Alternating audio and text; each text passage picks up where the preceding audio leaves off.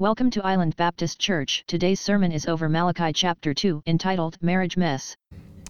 We're in the book of Malachi, working our way through the Old Testament, the highlight reel, and we're almost going to exit that portion of the Scriptures. Like I said, 73% of your Bible is concerned with the Old Testament. You think the Old Testament isn't important? Well, God says 73% of it is. You say the New Testament outweighs the Old. I would say, from where did you get that information? Not from God, maybe from some Bible teacher, and I would say he or she is inaccurate. The Bible has a lot to say to you. 73% of that is Old Testament. You need to hear it, you need to know it, you need to study it, you need to apply it. God is saying tons there that he doesn't repeat in the New Testament per se, and he has it for you. So we're going to be in the book of Malachi. We got introduced to it last time, and like I said, the difference between Malachi and Zechariah, even though they were more or less, not quite contemporaries, but more or less contemporaries as far as the ages of prophets go, they were around the same time. Malachi and Zechariah could not be more different from each other. Zechariah speaking more of a future events, more of prophecy, whereas Malachi is in your face. He is in your business. He's talking about the stuff you're doing today and thinking about doing tomorrow and should have done yesterday. And so it's tough, and he deals with down-to-earth, common issues, modern issues, as we're going to see today, in this case, referencing marriage. So chapter 2 of Malachi, we're going to be in verses 11 through 16. It says, Judah has dealt treacherously, in particular with God. An abomination has been committed in Israel, so some kind of heinous sin, right? Well, yeah, but maybe it doesn't make our list, and it should.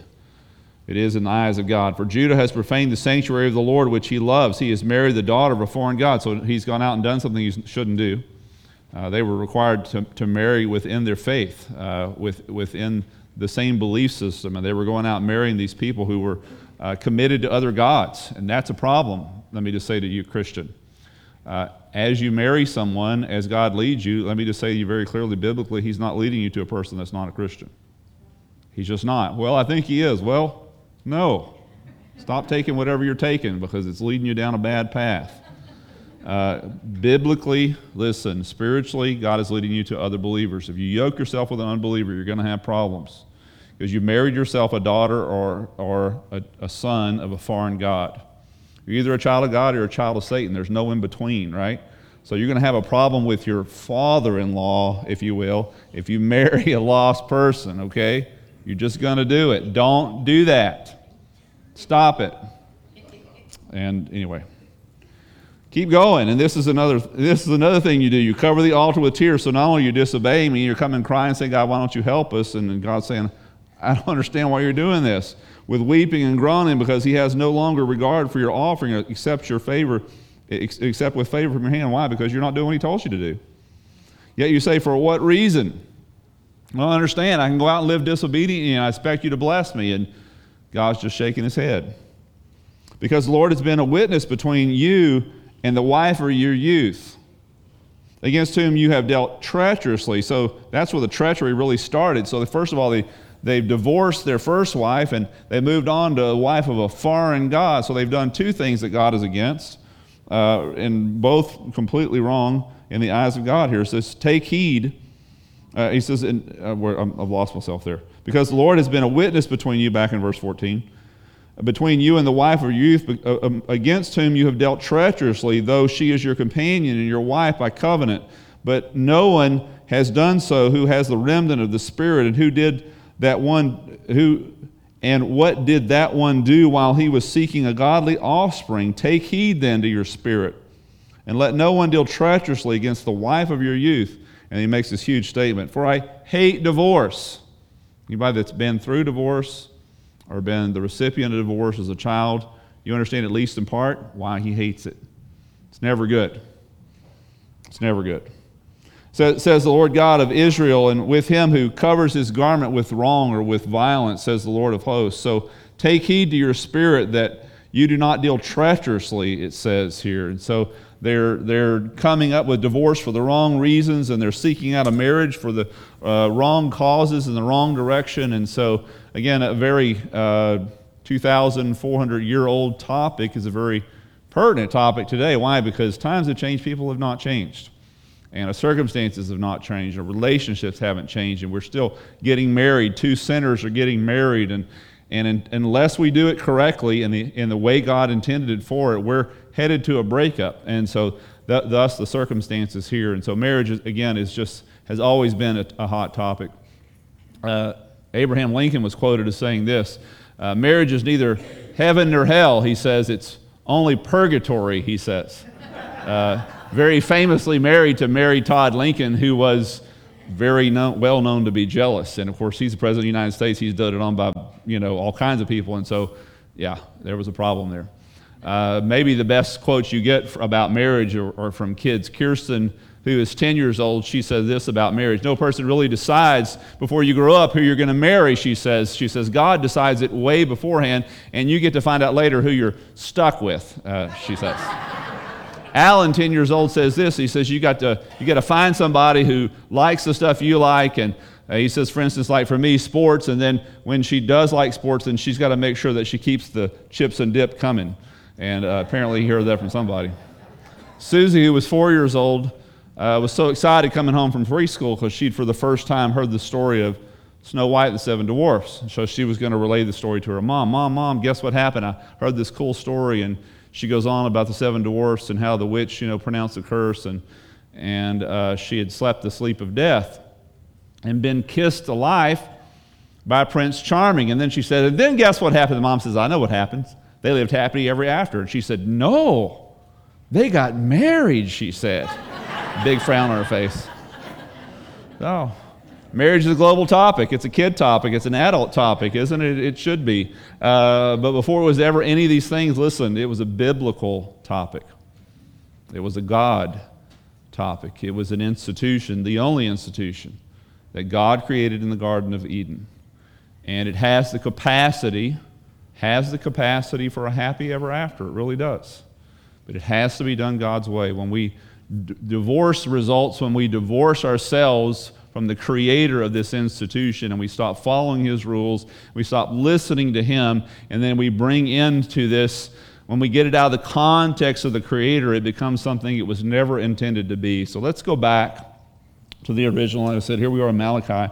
We've been 8 years in the Old Testament, highlights of the Old Testament, and we've not been really on the topic of marriage until we were 8 years ago, way back there in the book of Genesis. So let's go back to where we were, back to the book of Genesis, if you would turn there with me. Genesis chapter 2,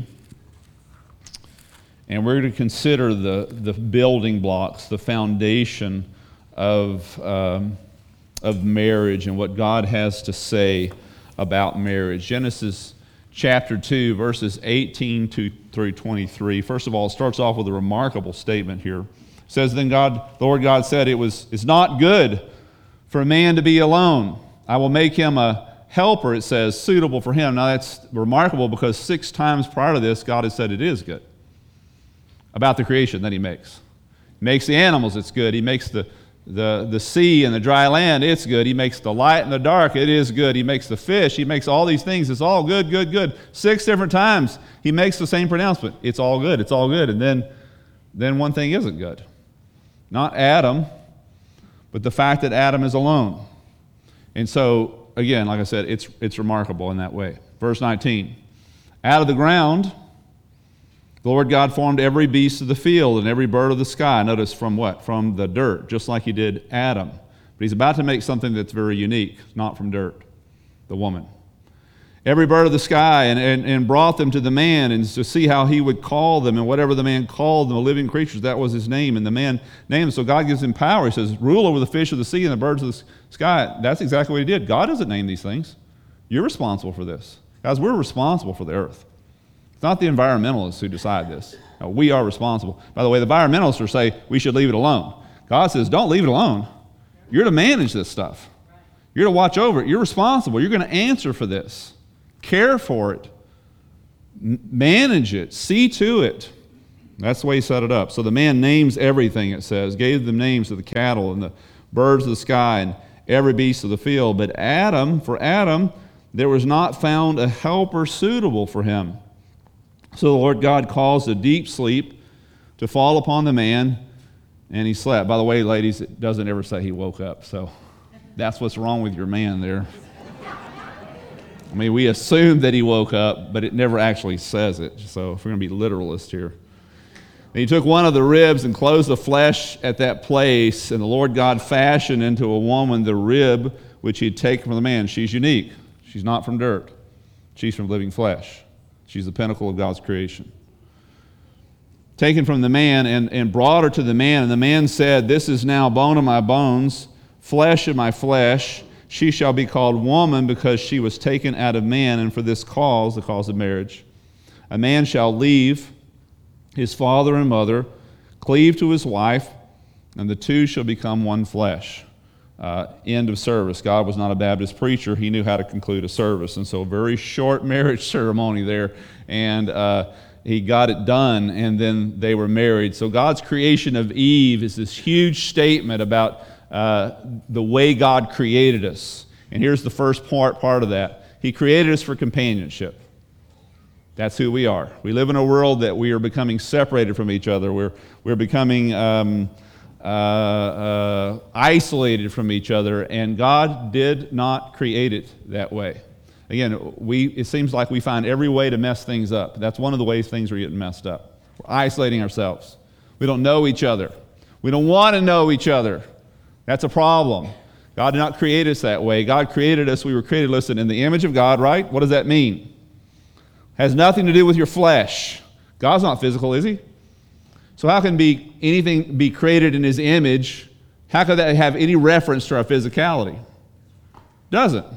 Has a reference to something different. In our physicality, I'm not much different than my cat or than your dog, physically. I mean, you put us in a kennel and burn us down to nothing, and we're basically the same pile of ashes, right? I mean, it's made out of the same stuff. Physically, we're the same. It's our natures that are different. It's our spirits that are different. And God created us in our nature and our spirit to be like him. God has always existed, listen, in his nature in a triune state. Father, Son, Holy Spirit, right? You've heard of that. We call it the Trinity or triune, if you will. The triune nature of God. He has always eternally existed in fellowship, in community.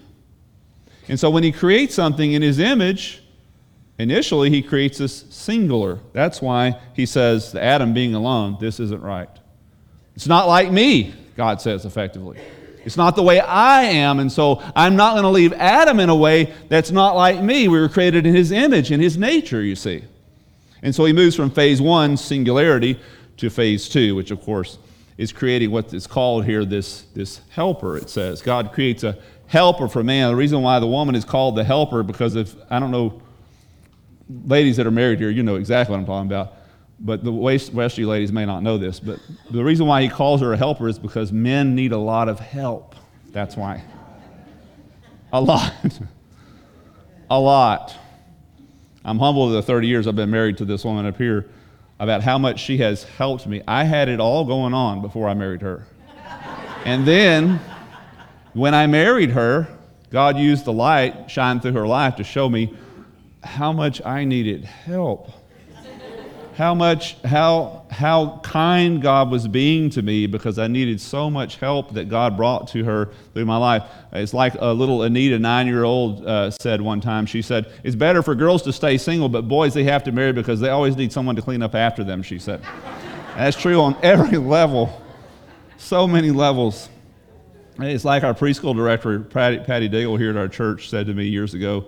We had a storm, a hurricane barreling down here on the coast of South Padre Island, and she with her family were living in an RV in the county park, and next to her was a guy living in an RV who was single. He's not married. And of course everybody's scurrying around and getting stuff together and cleaning up, and the last place you want to be when a hurricane hits the shore, you don't want to be anywhere here, first of all. You sure don't want to be in an RV. Well, this guy apparently was just doing nothing. I mean, he was just sitting under the shade, sipping tea, watching the storm come in. And so she was up here, and we were talking, and she was on staff, and she was asking us to pray. And she said, please pray for this man. I said, well, what's really going on? She says, I don't know how to put this any more gently other than to simply say this, Pastor. He doesn't have a wife. I said, say no more. I know exactly, because I'd be that man down there underneath the shade thinking I could ride the storm out. If it had not been for my wife, I needed so much help. Men need so much help, but so do ladies, don't they? They really do. Helper is not, listen, a statement of inferiority. It's not derogatory in any way. It is a statement of equality at the very least, possibly superiority for sure, because obviously if he needs help or she needs help, then the opposite person is superior in that area, is it not? It's a statement of equality. It's not one over the other. It's equality. I need you, you need me. God created that for Adam in the person of Eve, and Adam became that for her, and she became that for him. And so this whole helper thing, by the way, God calls himself a helper.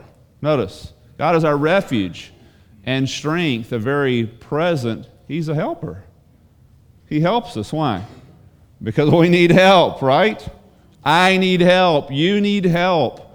God helps us. God helps us through so many avenues, and one of those avenues is in the spouse that he brings to us, and the spouse that he created for Adam it's so critical that we understand this. And so he brought her, and so Adam became Eve's helper, and Eve became Adam's helper. And if we didn't know any better, we would think at this point where God says, well, it isn't good that Adam be alone, we would think that just boom, he would just out of the air create Eve. He can do that, right? What does he do?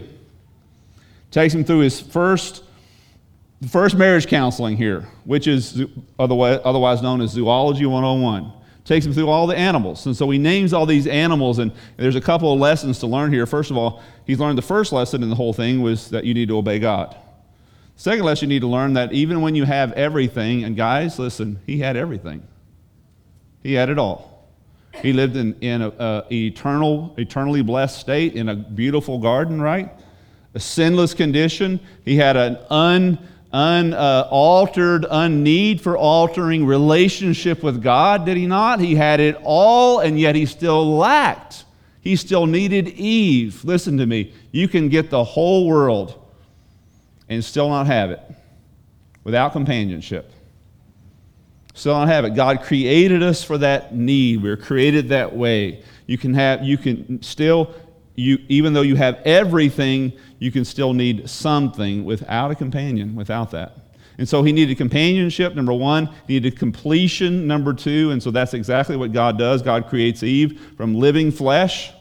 It's the only thing in all creation not created from dirt. The woman. We could argue, and I would win. I could argue with you that it would be easy to point out that women are the pinnacle of God's physical creation. So he creates animals from dirt, right? He creates men from dirt. Men are if you will, we're the best evolved. I hate to use that word because we're not evolved. We're the highest order of animals as far as animals are concerned. But not out of dust, out of living flesh, he creates the woman. She is unique. Man is made from dust, but woman is made from a unique substance. Woman, I would suggest to you, I would submit to you, is the superior human, biblically speaking. She just is. Amen. Right? Ladies, you deserve that place, and men, you need to know that place. She just is. I mean, you can't argue with the facts. I mean, I was made from dirt and she was made from flesh. I mean, that's superior. It's like the little girl in the Sunday school who raised her hand because the teacher said, I want somebody to tell me the story of Adam and Eve. And says, oh, I can tell you the story. I can tell you the story.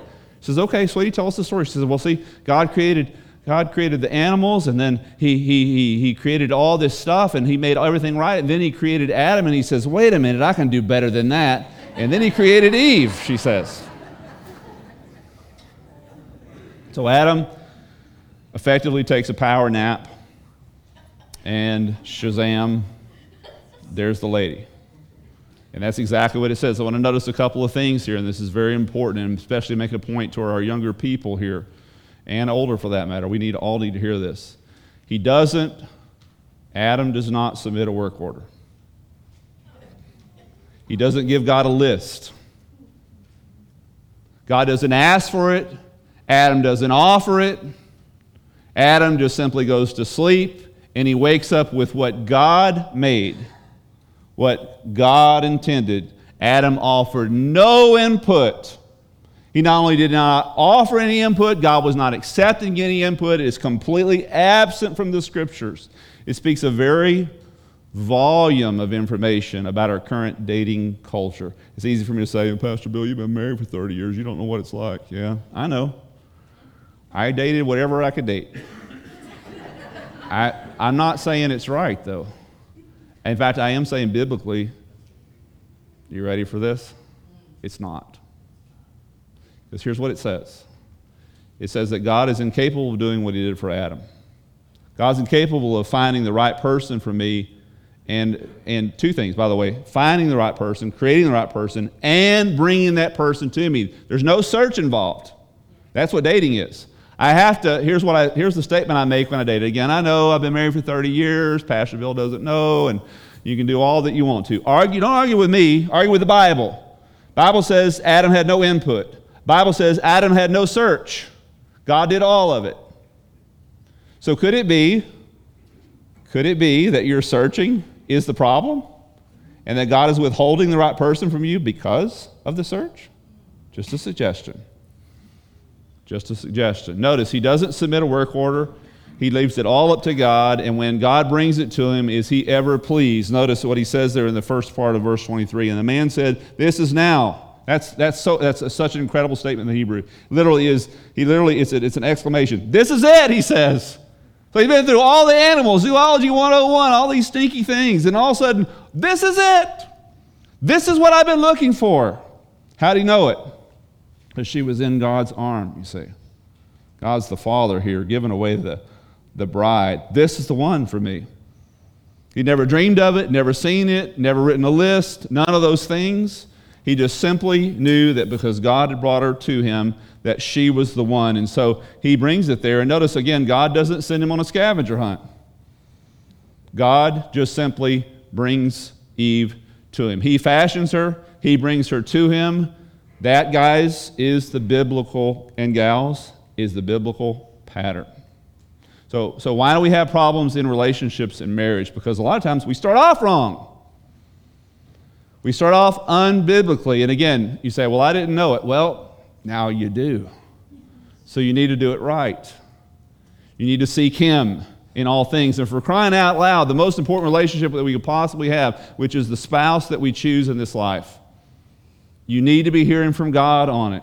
And so how is it possible that you're going to be hearing from God if you're not doing it his way? Again, all we have is this to go on in the Scriptures, and it doesn't add anything or subtract anything from it all the way through. So God brings Eve to Adam. He doesn't send Adam out to find Eve, which is, by the way, an aside, but it does, at least it says a lot to me, at least as a man, because I think it's instructive and it's very biblical, ladies, and you're going to find a lot of comfort in this, gentleman. He doesn't send Adam on a search because men can't find anything. You're not married women, you don't know that, but let me tell you something, the wives know it. I mean, she can send me in there, it's like a fear washes over me when she's in another room and she says, I need you to look in so-and-so to find so-and-so that's colored like so-and-so. Well, here's what I know. It won't be like that. Even if it is, I can't find it. I cannot. I don't know what it is about men. We cannot seem to find anything. And it almost seems like here, we all have from the very beginning, this man simply can't find anything. But what he does know that when God does something, he does it right. And so he breaks out into this poetry here, literally a song. This is now bone up. It doesn't rhyme in our ears, in our English-speaking ears, but it rhymes in the Hebrew. This is now the bone of my bone and the flesh of my flesh, and she shall be called woman because she was taken out of man. It's just an exclamation of total joy because God has provided for him the things that he needs. And it really was an ideal marriage if you think about it. So she doesn't have to hear, or he doesn't have to hear about all the guys she could have married, right? Because that wasn't happening. And he doesn't have to hear about how great, or she doesn't have to hear about how great his mama's cooking was either. So it was, I think, in many ways, the ideal marriage. Two major overarching statements are made here by what God does. Number one, God planned the human heart for love and companionship. That's the way we're built. Number two, and hear me carefully on this, the primary means of that originally was to be found ultimately in marriage. Number one, God planned the human heart for love and companionship. Number two, the primary means of that originally was to be found in the institution of marriage. Anymore, I would say this. That's the way it originally was. The way I read it is everyone was planned for marriage. Anymore, I would say not anymore. Because we're fallen.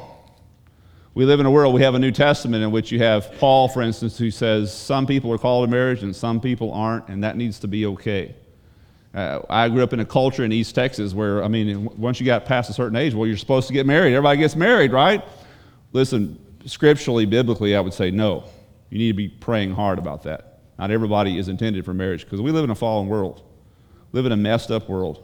We live in a world in which some people are being called to just serve God complete with their lives and not concern themselves with the spouse, husband or wife. Other people like myself are called, they can't be any better than they are unless they're married. And it's not for any of us to decide in some kind of cultural bias that says no one should get married or everyone should get married. No, they need to decide as they follow God in their own personal life. But again, the original intent, yes, it was marriage. Yes. Marriage is accomplished by doing four things, and we're going to get to one of those today because, hey, it's time, almost time for us to go. Marriage is accomplished by, number one, leaving. Number two, receiving. Number three, cleaving. And number four, weaving. Doesn't that sound good? I didn't make those up. Somebody gave them to me, but they have a good sound, and they go right with the scriptures. First of all, leaving, and we're going to get to that one today. For this cause a man shall leave his father and mother. That's a very strong statement. We hear leave, it's like, well, of course, I'm going to move out of my house and move in with my wife, right? It's saying a lot more than that. It literally means, the word in Hebrew literally means to cut off. Let's read it that way. For this cause a man shall cut off his father, or abandon, it's another way to read it. Abandon his father and mother. That's a very strong statement, isn't it? Especially since they're probably footing the bill for the whole wedding and all that kind of stuff.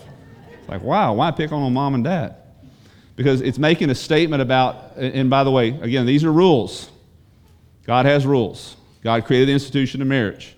And you can come up and do marriage any way you want to, but let me just tell you this. If you don't go according to the rules, it ain't going to work. The reason why marriage isn't working in our culture today is because we're not following the rules. Number one rule, leave. In particular, who? Father and mother. You have to literally, you have to break from them. And what does that mean? That doesn't mean I disown my parents. That doesn't mean, okay, I'll never go home for Christmas anymore. We'll never see Thanksgiving. That's not what it's saying. It just simply means your allegiance shift. As a child, as a young person, the closest relationship I'm supposed to have is a relationship between a child and his or her parents. Now that I'm married, that stops being my closest relationship. Now my relationship comes with my wife. I choose her biblically over them. My allegiance, my priority is to her over them. Hear me carefully. You break this rule, you will break marriage. Happens all the time. Happens all the time. Adults with kids who are getting married, you break this rule with your kids, you expect them to choose you over them. Listen, you're breaking their marriage. You're breaking the rules. It's not a rule. It's not Pastor Bill's rule. It is God's rule. Don't break the rules. You break the rules, you have, this mess that we find ourselves in our culture today. Literally, the leaving means to cut off. Your spouse becomes your priority over your parents, and by the way, all of the relationships. So if my relationship with my parents is the most important relationship I have, what does it say about all other relationships? So if I'm cutting off mom and dad, who else am I cutting off? Everybody else. I'm ceasing to be who I was. I was single Bill. I'm no longer single Bill. I'm now married Bill. I can no longer relate to any of you the way I did before. Don't break that rule. You break that rule, well, you're going to break a marriage. That'll be hard. It's going to be really hard. One reader wrote in Reader's Digest a particular instance that took place. They went over to some friends of theirs, older friends, they were older people, and their daughter had just gotten married some months before, and they were there having dinner together, and all of a sudden they get this phone call, and mom goes in the other room, and she comes back, and she's kind of visibly upset, and so she calls for dad to come into the room, and he goes and takes the phone, and she comes and sits down, and they were talking, the lady that writes into Reader's Digest, they were talking with the mom, and says, our little girl is having problems with her husband, having some kind of spat. So the husband is, the dad is in the other room talking to the daughter on the phone, and a few minutes he comes back in, he sits down, kind of this peaceful look on his face. He's, what happened? Well, I mean, they're having a fight, and she said that she wanted to come home. And so he was paused for a second. Well, what did you say? He said, I told her she already was home. Yeah. Moms and dads, listen, you got a married child. They're already home. They're not in your home anymore. And young person getting married or already married, listen to me. You are home. That's your husband. That's your wife. And I know there's lots of extenuating circumstances, and what about abuse, and what about this, and all that. And I know we're talking about large picture here. But again, we have to get the large picture before we can ever talk about the smaller picture. Your loyalty now belongs to your spouse. Don't break the rules. Your spouse should never have to compete with your parents or with your friends or with anybody. You break the rules, you break a marriage. So first of all, leave, and then receive, and then cleave. And we're going to get to those things in the next couple of coming weeks. But I want us to consider one more verse before we're done this morning, and this is in Ecclesiastes chapter 4, verses 9 through 12. Two are better than one, because they have a good return for their labor. If either of them falls down, one can help the other up, but pity anyone who falls and has no one to help them up. Also, if two lie down together, they will keep warm, but how can one keep warm alone? Though one may be overpowered, two can defend themselves. And then he adds a third here. And a cord of 3 strands, it says, are not quickly broken. Where's that third? So you got husband, I've got wife, and I've got God, you see. You know what the secret of marriage is? It's God. I give you all the marriage advice I really know, and that is God needs to be the center of both of your lives, or it's going to be really tough anyway. But if God's not the center, I bet I can bet against that marriage. I can bet against it, and it'd probably be a pretty safe bet. God has created us. He's built into society, into humanity, the ability to be very strong, but we have to do it His way. It says there are 3 strands. I couldn't find anything about a rope, about how it increases with strength, but I did find some statistics on metal. Here's an interesting statistic. Listen to this. When you double a 4x4 piece of angle iron, it doesn't double in strength. It increases in strength 43 times. 43. Here's the tonnage or the weight for you. So one piece of angle iron gives you 2,200 pounds of strength. You double it, you get 96,000 pounds, 43 times greater strength.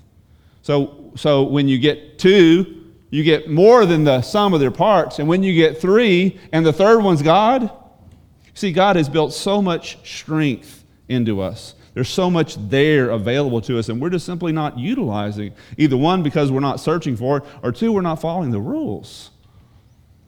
See, it's not working because, well, we're not working it. I want to ask you, please, to bow your heads and close your eyes with me. God's got to be the center of our lives, center of everything.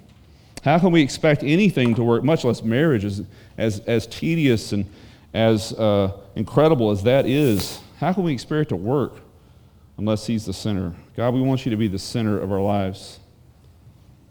Oh, we so much need You to be the focus of what we do. We need You to be the one that makes the calls and calls the shots, not just bringing a spouse to us, not just telling us how to relate to that spouse on a day-to-day basis, but in every single area of our lives. God, we need You to be the center. We can't control ourselves. We're out of control, and we don't have the answers. And when we turn our back on the one who does, we're in trouble. And many of us are in trouble today. God, I pray we would turn away from the things that have been leading us astray. We turn back to You today. Make a fresh commitment to You in our lives, in our relationships, in our marriages. We pray these things in Jesus' name. Amen. Thanks for visiting. Find us at www.islandbaptist.org.